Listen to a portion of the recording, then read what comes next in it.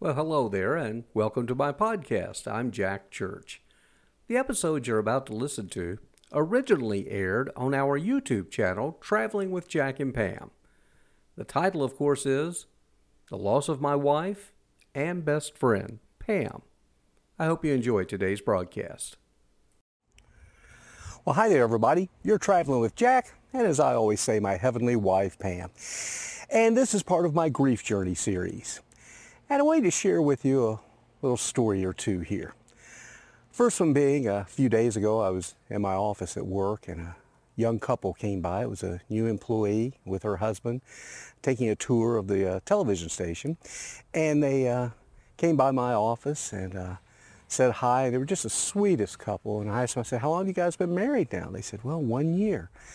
And they immediately noticed some pictures of Pam that were scattered around the office, and they had heard about my loss. And they said, wow, they said, that must have been really, really hard. And I said, well, I said, it really, really was and continues to be really hard. But I said, I keep moving forward. I said, I just always tell people I won't necessarily move on, but moving forward. And they said, gosh, they said, how long were you married? I said, well, over 30 years. I said, we knew each other since high school. I said, we got married really young. And I said, she was still pretty young to have had to have left this earth. And they said, what do you think made your marriage special? They said, we're looking at the pictures. And they said, I thought this was very perceptive of them. They said, you can just see by the smiles on your faces that those aren't staged, that was true happiness. And I said, well, you guys are very perceptive. I said, we were incredibly happy. I said, that's not to say that we didn't have a bump or two in the road, but I said, for the most part, it was fantastic. It really was. And I said, and after they leave this earth, I said, those bumps in the road, they're just gone. You just remember the smooth ride. And don't let anybody tell you any differently, because it's your memories. And I said, but back to your question of what was the key, I said, it was being best friends.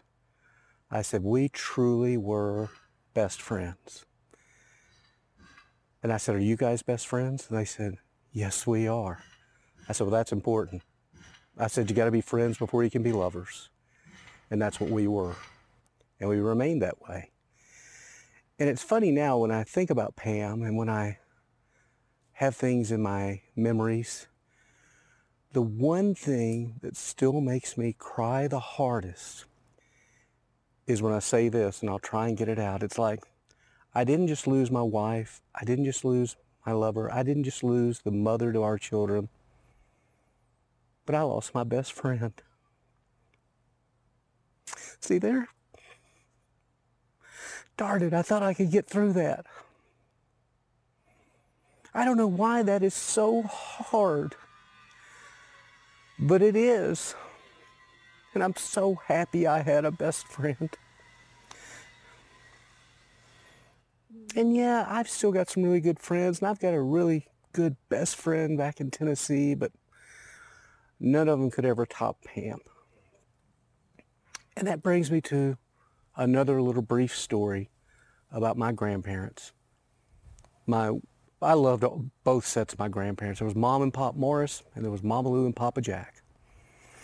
This story, short story, is about Mama Lou and Papa Jack. I've thought a lot about Mama Lou lately, and how that she lost Papa Jack when she was only 58 years old, but they'd been married 40 years. They married right out of high school. So he was a young man like Pam who went to heaven. And it's funny, as a kid, I was just a little kid when it happened, and I can remember thinking, oh, why is Mama Lou always so down? What's wrong with Mama Lou? Why can't she get over this? And now it's like, man, oh man, I wish I'd been smarter or more perceptive to her needs. But I was just a little kid. But the point being, Mama Lou kept going.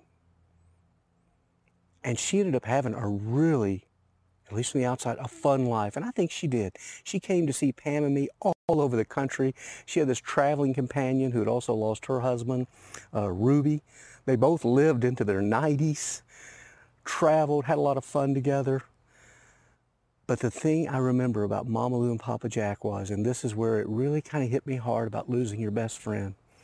I can remember as a little child that they had such routines and you knew that they were best friends.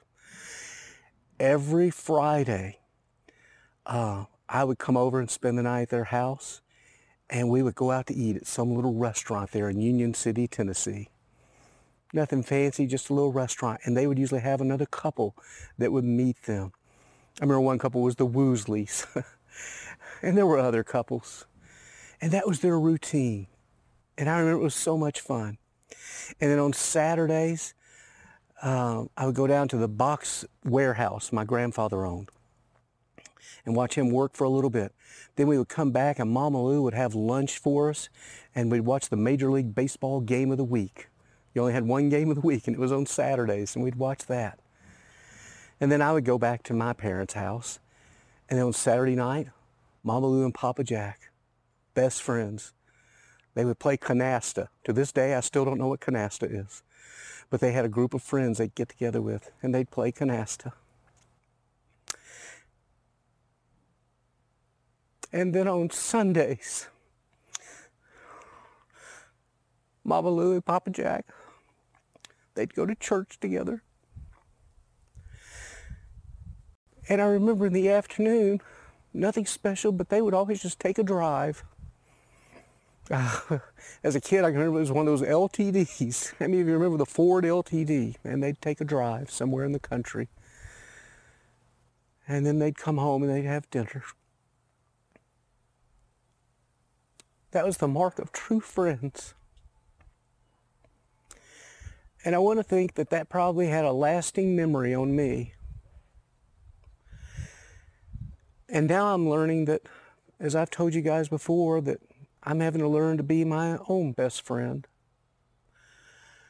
Maybe someday there'll be someone else, but I'm okay if there's not. Because sometimes they say it's rare to have that one best friend in life, and just be thankful that you had them for however long you had them. So that's about it. Hang on to those memories. Hang on to the fact that I hope you had a best friend, and I hope it was your husband or your wife. And I hope now that maybe you're getting comfortable being your own best friend. It's hard. Don't get me wrong, it's hard, but we can do this, can't we? I know we can. We can. We don't have any other choice. Don't do like my 94-year-old, or our 94-year-old friend Lola. I may have told you this before, that shortly after Pam died, told me I had 3 choices to make in life now. And Lola, she knew tragedy well. She lost her husband very young as well. Then she lost her son at a young age. But yet Lola kept pressing forward. And Lola's had a good life. And Lola's still alive today. She's 94 years old. But after Pam passed, and she was terribly, terribly hurt by it as well. But she told me, she says, you know what, Jack? She says, you got 3 choices you can make now about life. I said, Lola, what are they? She says, well, number 1, you can go in a really deep, dark space and never come out. She says, number 2, you could take your life. Or number 3, you can decide to keep moving. Learn how to be happy. Learn how to be friends with yourself, and then others will follow. I said, well, Lola, I think I'll take door number 3 for now. And that's what I'm doing. And that's what I recommend to you as well. You guys have a great day. Be sure and share this with somebody if you think it might benefit them. And I always appreciate you subscribing to our channel. That's Traveling with Jack and Pam. Have a good day, and as we always say, make it a better tomorrow.